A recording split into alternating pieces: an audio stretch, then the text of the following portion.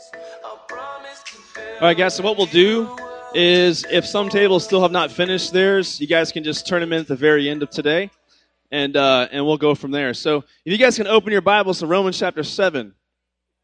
And today we are doing all of our discussion in the breakout rooms after we finish. I'm going to try to get done in 25 minutes. Who thinks I can do it? Probably not. 25, 30 max. So look at Romans chapter 7. We've been talking about Romans, and we talked about how Romans 1 to 5 is this big theme. It's what God has done for us through the gospel. It's why Paul uses a bunch of big concepts and big words in Romans 1 to 5. Then Romans 6 to 8, we get into a little more practicality, if that's possible with Romans. And this is more about what God will do in us through the gospel. So if you're someone who's ever asked the question, as a Christian, once I'm a Christian, now that I'm a Christian, now what? How do I grow?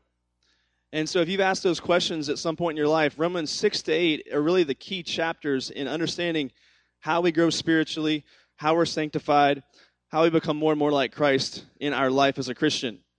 A few years ago, I had this intern named Josh. This is many, many, many years ago, and he was a great guy. And he was very honest, and we were talking over lunch one day, and he said, I'm struggling as a Christian with this concept. Now that I've been a Christian for a long time, and he said, his question basically was summarized with this statement. He basically was asking me, if it's true that we are wretched sinners, I don't think he used the word wretched, we don't really use that word a whole lot in our language, but he said something along those lines, then how do we have true joy? I'm wrestling with how is it that as Christians, we have this acknowledgement that we're really messed up, that we are no one apart from Christ. But how do we have true joy knowing where we come from and knowing our sinful state before Christ? And he was just wrestling with this concept. And maybe you haven't had that exact question, but maybe you've asked a question that's a little bit similar. And the question might go something like this. Now that I'm a Christian, why do I still struggle with sin so much? Like, why do I still struggle with sin so much, even though I'm a Christian? And maybe some of you have had questions like, I struggle so much with sin as a Christian that I'm not sure I'm even a Christian. Have you asked these questions before? I've struggled with these kinds of questions growing up, especially because I wasn't sure, if I'm really truly a Christian, if I was really truly saved, then shouldn't I have graduated from certain sin struggles by now? And I struggled with these questions when I was especially at your age. And so look with us, we're going to see Paul address these questions and issues as we look through Romans chapter 7. So look in Romans chapter 7. We'll look in verse 7, starting off. Romans 7, verse 7, where Paul says, what then shall we say, that the law is sin? By no means. Yet if it had not been for the law, I would not have known sin. For I would not have known what it is to covet, if the law had not said, you shall not covet. But sin, seizing an opportunity through the commandment, produced in me all kinds of covetousness. For apart from the law, sin lies dead. I was once alive apart from the law, but when the commandment came, sin came alive and I died. The very commandment that promised life proved to be death to me. For sin, seizing an opportunity through the commandment, deceived me, and through it killed me. So the law is holy, and the commandment is holy and righteous and good. I'm just going to warn you that Romans chapter 7 is one of those headache chapters. When you read it and you're like, wait, what did he just say? I'm going to try to just boil down for you this morning the big ideas of what he's talking about. The first thing he's talking about is the law, the Mosaic law. He's trying to point out that the law does three things for us. The first thing the law does is it reveals sin. Paul says, how would I know what coveting is if the law never said, thou shalt not covet? So the law reveals sin. The second thing the law does is the law provokes sin.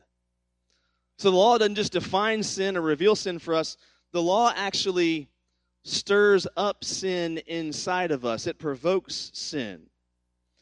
And when someone in your life says, don't do fill in the blank, what do you want to do? You want to fill in the blank, right? You want to, whatever that is, you want to do it. I see with my own kids at 8 and 5, if I say don't do whatever that is, it's like that's what they want to do. I have given them a reason. Wait, so it's like Satan in the garden again with that. It's like, wait, so you're saying this is fun? If it's sin, it must be fun. So I want to try out whatever you're saying I shouldn't do. And this is what we struggle with. Because something in our hearts just wants to do wrong just because it's wrong. Right? There's something, it feels good to be bad for us. In fact, we talked about St. Augustine in the early part of this series. He's a guy from, I think, around 300 A.D. who was a Christian. And he was a guy who lived a very crazy lifestyle before he became a believer. And then wrote tons of pretty amazing books that people have read throughout the centuries. And in his book, The Confessions, he tells a story about stealing pears. Now, you guys would never think about, like, stealing. I'm going to go steal something. I think I'll steal pears. That's not where your mind typically goes. But back then, he was just with some friends, and they were in someone else's property, and they wanted to steal some pears. And here's why he said they did this. It's crazy. Our real pleasure was simply in doing something that was not allowed. I had plenty of better pears of my own. I only took these ones in order that I might be a thief. Once I had taken them, I threw them away.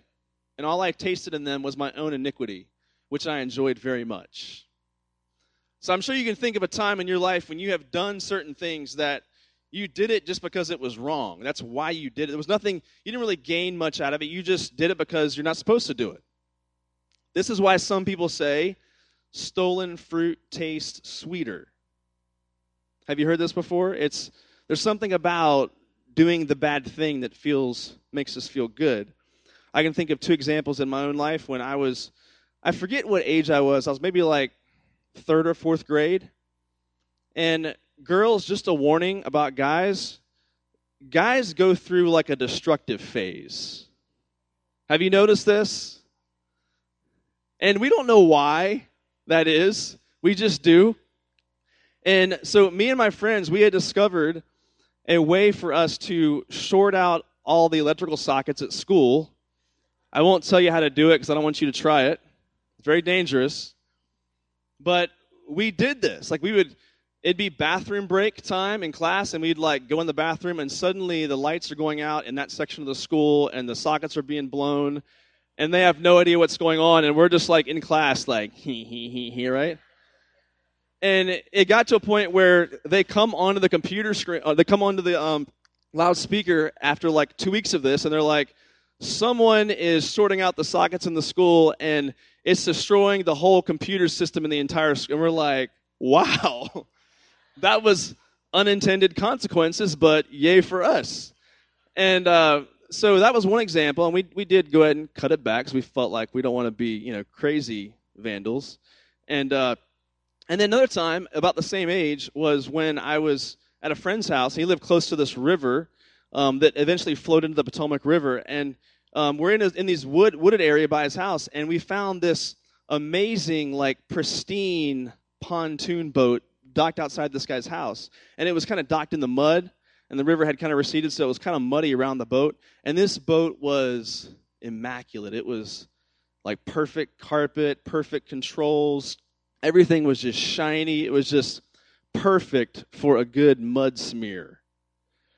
And so my friend and I have no idea why, we just started getting mud and like smearing it on the side of this boat. And we're like taking mud and like throwing it into the buttons and the controls of this guy's boat. I mean, just horrible. It's all his idea. Horrible stuff that we're doing to this guy's boat. And then we think we hear like a door open, so we like run through the woods back to his house. And what happened to that friend that started that with me is he ended up going to jail eventually in his life. So later on, but he's out now, so that's good news. But yeah, so when you were a kid, for some reason, like you just do things that are bad just because they're bad. Did I have anything to gain by doing, nothing to gain by doing those things, but there's just something in us where it just feels good to be bad.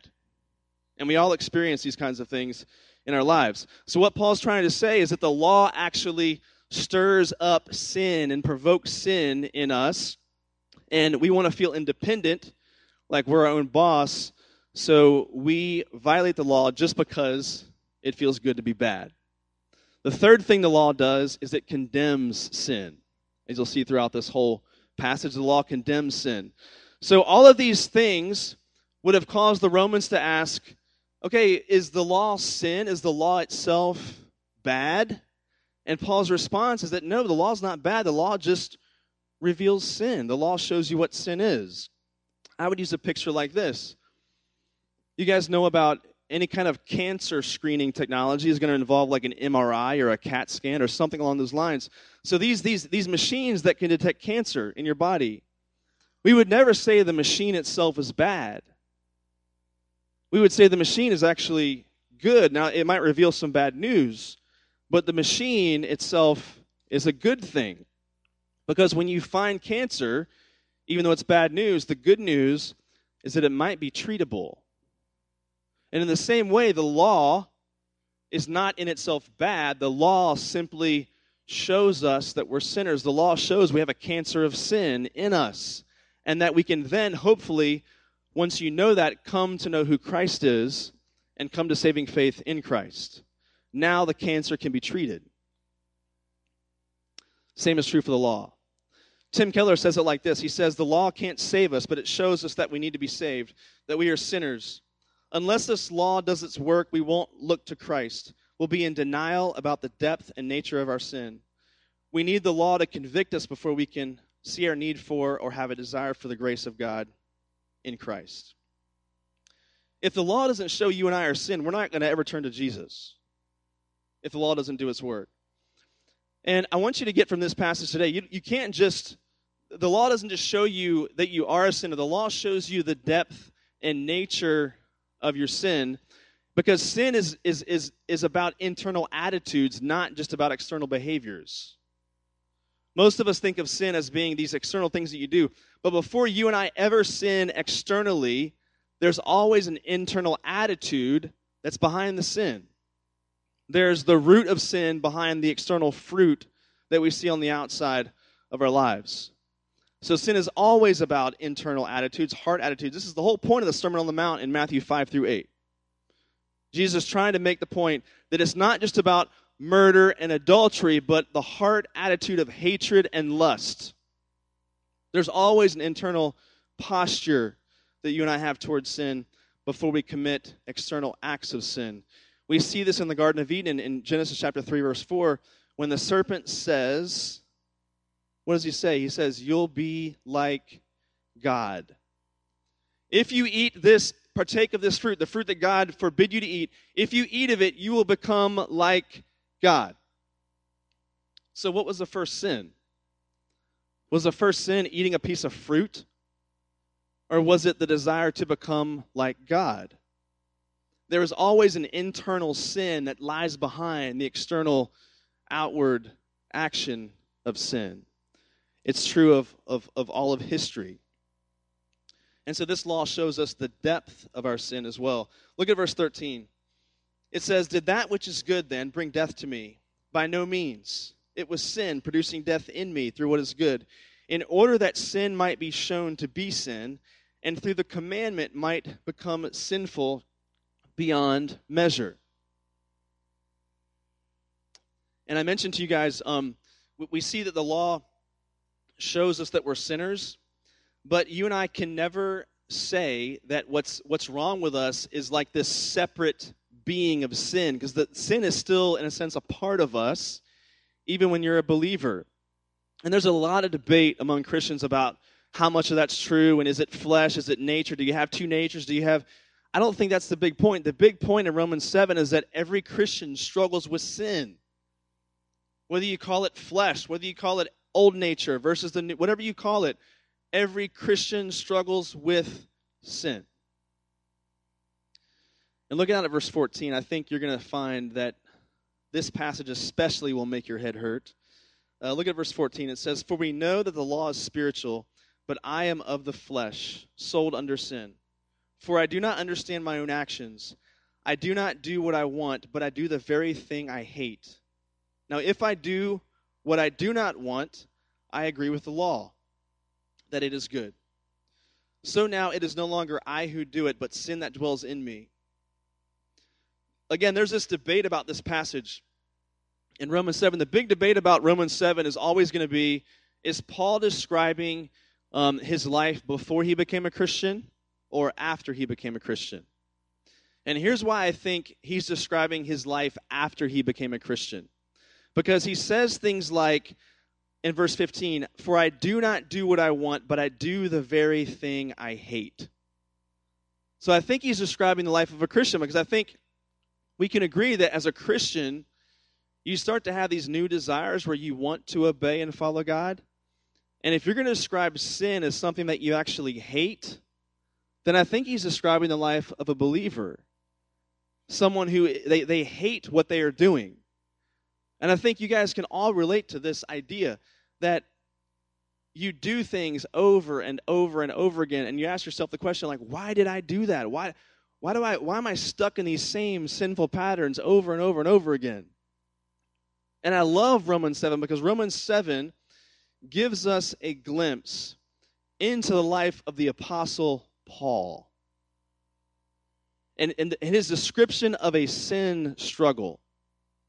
I mean, how comforting is it to know that someone like Paul, who wrote Bible, who was chosen by God, how comforting is it to know that Paul himself struggled much in the same ways that you and I struggle with our flesh and with sin?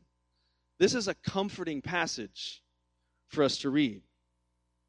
And I think you can take great comfort in this passage as we go through it. So, verse 17, interesting, because it says in verse 17, he says, "So now it is no longer I who do it," referring to reference to sin, "but sin that dwells within me." Let me tell you something. This verse does not give us a ticket to say, it wasn't my fault.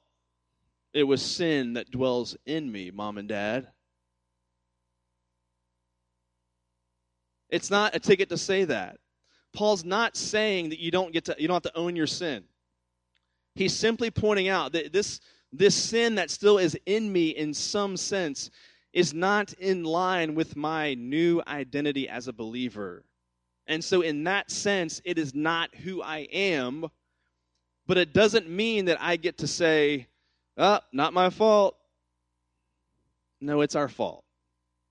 And we have to own it and take full responsibility for it. Look at verse 18.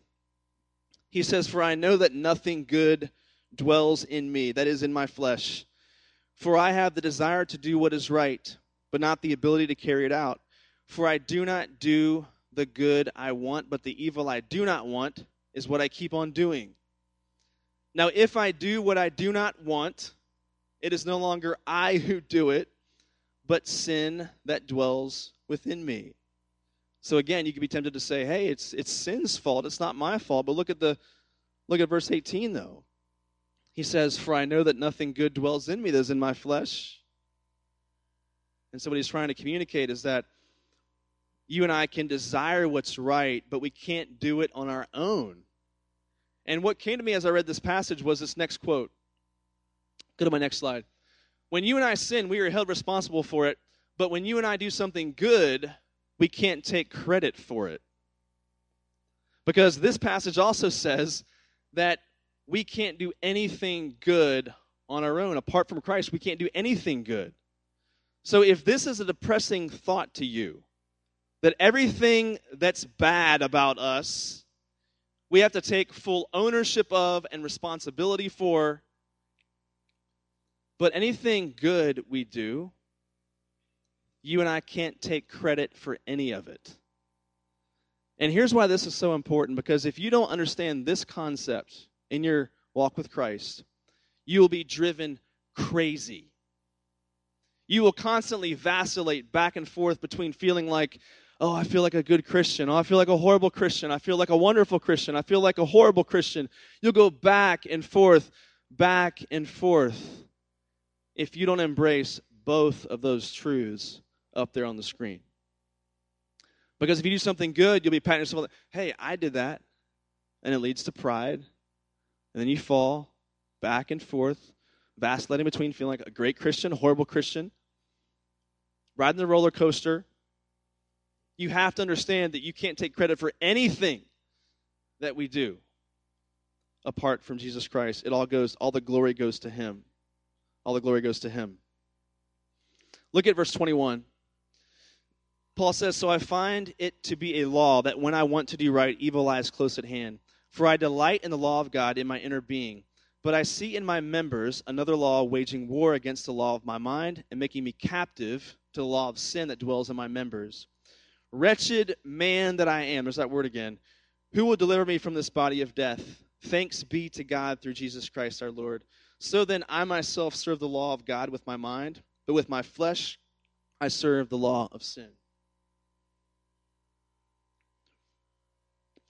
So we see often this sin battle. I know in our world today, we often see the sin battle between flesh and spirit. It's depicted in movies and TV shows sometimes, at least it used to be, as like you're this neutral pawn, and there's like this angel on one shoulder and a little devil on this shoulder, and one's telling you to do something bad, one's saying do something good, and you're like in the middle just like, I don't know what to do, right? And this is how we portray the spiritual struggle, at least in our popular culture, right? This is not the picture that Paul paints in Romans chapter 7, because that's too simplistic. The way Paul presents it in Romans chapter 7 is that there's like this true self, the real self. He calls it your inner being. And then there's what you struggle with in your members, sort of your external being, which is where you struggle with sin. And so there is this conflict that goes on, but it's just different in how Paul describes it. And the issue he's trying to get to in, I think, Romans chapter 7 is, which is the true self? Is it my inner being or is it my members? And I think he's pointing to, your true self is this inner being he's describing in Romans chapter 7. Now, many years ago, I went to Dallas Seminary, and there was a guy who spoke at a chapel service. His name was Dwight Edwards. And some of you guys may even know about the church that he used to pastor. He used to pastor a church in College Station, either called Grace Bible Church or Grace Community Church. I'm not sure what the name of it is now, but that's a church that he pastored for many, many years. I mean, he's a DTS graduate. He actually went to UMHB. I just discovered that this past week. Went there for undergrad, then he went to Dallas Seminary. Very gifted speaker, very gifted teacher. And many of your former ancestral Aggies went and heard this guy preach many times at the church in College Station. But he was given this week-long series in our chapel services at DTS, and he taught on this passage, Romans chapter 7. And it was one of the most memorable talks I'd ever heard when I was in seminary. And he set the talk up like this. He talked about how the Christian life boils down to two questions. First question is, what do I want? And what do I really want? I'll explain. He used the example of, take something like just lust and pornography as a sin struggle that many people have. And he said, now, if someone presents to me a stack of pornographic magazines or access to something on the internet, he says, is that going to be a temptation for anyone? Yes, of course it will be. And so if you ask the question, okay, in that moment, what do I want?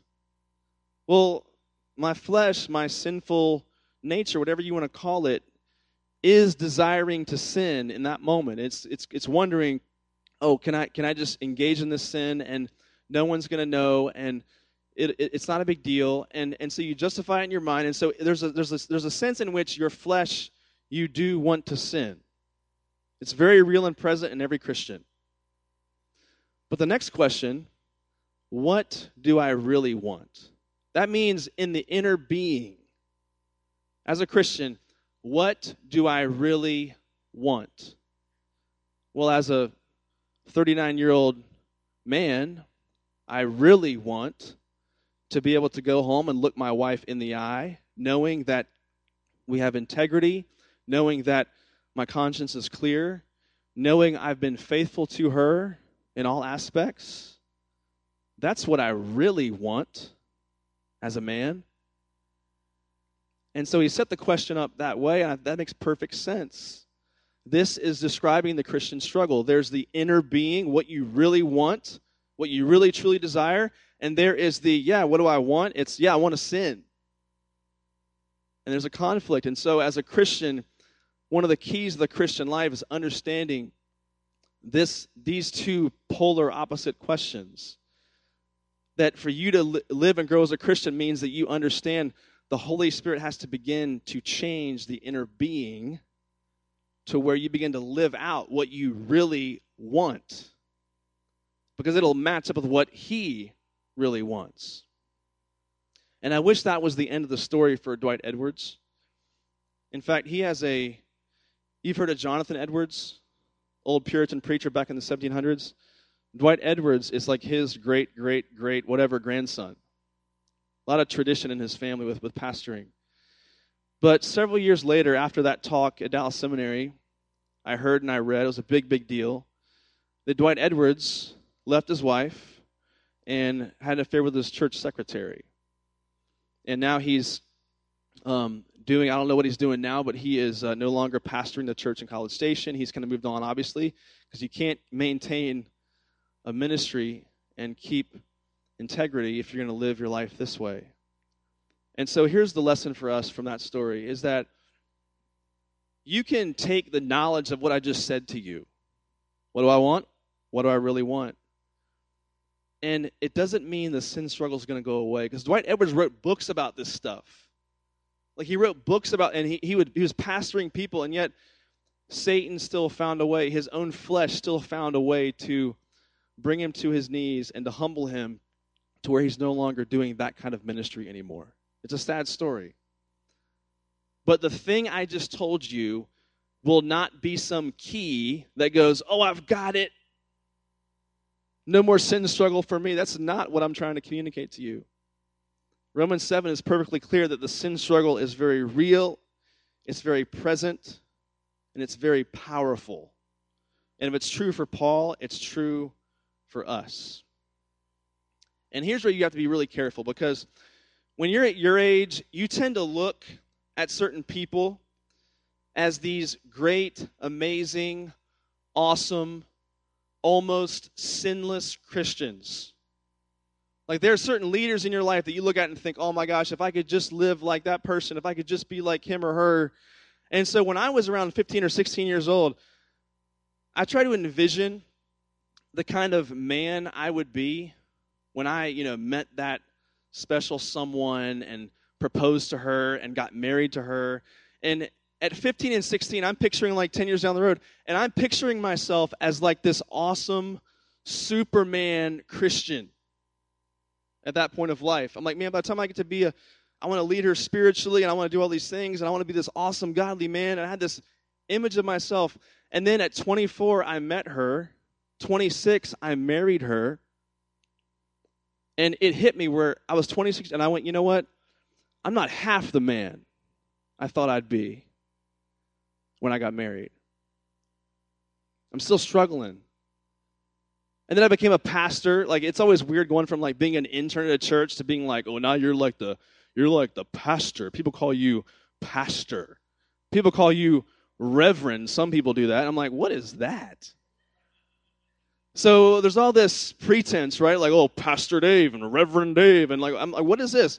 And yet there's this pressure you feel of like, man, when I become a pastor full time, that means I got to have my life together. I got to have my everything in order. And I picture myself being this amazing, super Christian when I became a full-time pastor. And guess what? It's not true. And it's still not true. And I was half the man I thought I would be when I became a pastor full-time. And I still am to this day. And so I want to set you free this morning that this struggle is going to be the struggle that you have for the rest of your life. It will be. And if this thought is depressing to you, then you're putting your hope in the wrong thing. Because your hope has to be in Jesus and His righteousness, not in some future version of yourself. The reason for this is because if that's how it works, then if it was all about putting your hope in some future version of yourself, then you would just get prideful about that once you got there, right? And so I started thinking about this. My kids love the game Chutes and Ladders. Do you guys like this game? Do you guys still play this game? No, not really. Probably not. I still play it because I have to. But my kids love this game. And it's great because there's no skill level involved. It's just flip the switch, see where you go, and you might go up a ladder, you might go down a slide. But I think a lot of us, we kind of look at the spiritual life kind of like chutes and ladders, where you climb like this incline or ladder system to get to the top. And here's the way chutes and ladders works, though, because you can climb and climb and climb and climb, be doing really, really well. And there's that one slide. Everyone knows that one slide, right? The slide of death. The worst one ever. And it goes from almost to the top all the way back down to the bottom again, right? It's the one that you want to try to avoid in the game Chutes and Ladders. And if you and I view the spiritual life like it's this incline, this ramp, or like this ladder system that you climb, here's what would happen to us. The moment you get to the top, well, then you become prideful about being there, and now you lack humility, and now it's back down to the bottom again. And this is what your spiritual life would become if it was just a ramp incline or a ladder system, as you think about the Christian life. And so this is why this is the one quote I want to leave you with this morning, and it's this quote: the more holy you and I become, the less holy you will feel. The more holy you and I become, the less holy you will feel. No one ever gets so advanced in the Christian life that they no longer see their sin. Like, you just see new sins. You just see new struggles. And if you ever see yourself as pretty good Christians, you're just deceived. If you ever see yourself as a pretty good Christian, you're just a pretty little liar. That's all you are, right? And so I want to go back to the opening story. My intern was asking, like, how do I find true joy if I'm just a wretch? Like, how can I live this way? And I want to encourage you to cry out with two things. There's two things you should cry out to God with, whether you're a new believer, an old believer, or not yet a believer. And the cry that we see in verses 24 and 25 is this. You cry out to God with these two things: wretched man or woman that I am. But you also cry out with, but thanks be to God. This has to be the two cries of every Christian.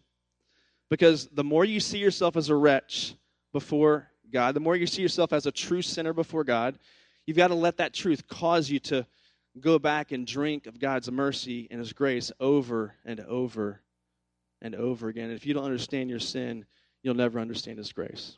Let's pray. God, we're just so grateful that you save us the way that you do, the way that you demand that we give all glory to you.